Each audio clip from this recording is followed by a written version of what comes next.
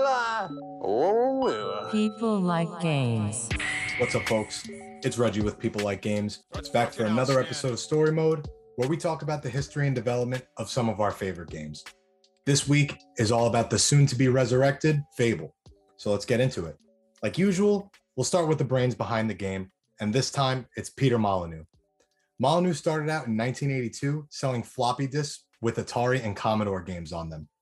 His first game was a business sim known as The Entrepreneur.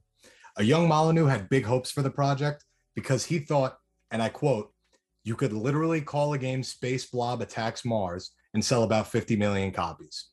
What he didn't realize at the time was that Space Blob sounds ridiculously more fun than a text-based business operation sim. But hey, we've all got to fail sometimes. And by fail, I mean only sell 2 copies of your game, and one of them was probably your mom being supportive. After that massive flop, Molyneux was ready to give up on gaming and started Taurus Impex Limited. What exactly do you do after failing in gaming? Export baked beans to the Middle East, obviously. But gaming wasn't done with Molyneux. In a strange twist, Commodore International confused Molyneux's bean business with Taurus, a networking software producer.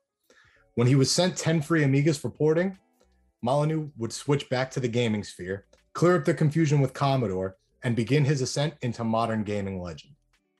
In 1987, he would start his next company, Bullfrog Productions, which he would eventually leave after its acquisition by EA. And finally, we get to Lionhead Studios and their satellite Big Blue Box, where Fable would come to life. I know I just talked a lot about Molyneux, but that's because he's one of the most recognizable names in gaming. Fable, though, came specifically from Big Blue Box's founders, Dean and Simon Carter.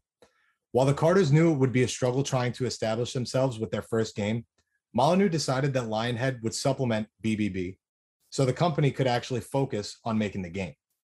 The Carters wanted to build a game unlike other traditional RPGs. One of the key concepts of RPGs is growth. Go ahead and watch our story modes on Dragon Quest and Final Fantasy for some more info on that. But the Carters wanted to take that to the next level.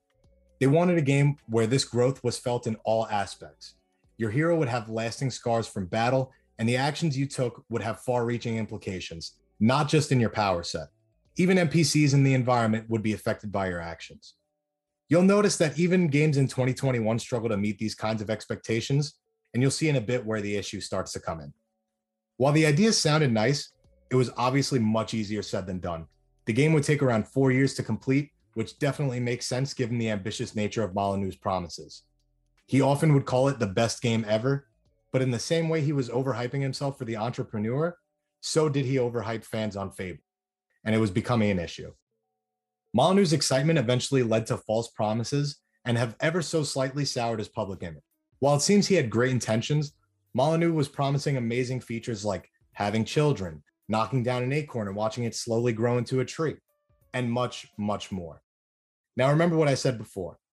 It wasn't until Red Dead Redemption 2 in 2018 that we would see a game that had such long-lasting environmental repercussions. And even then, it didn't span anywhere close to the length of Molyneux's promises.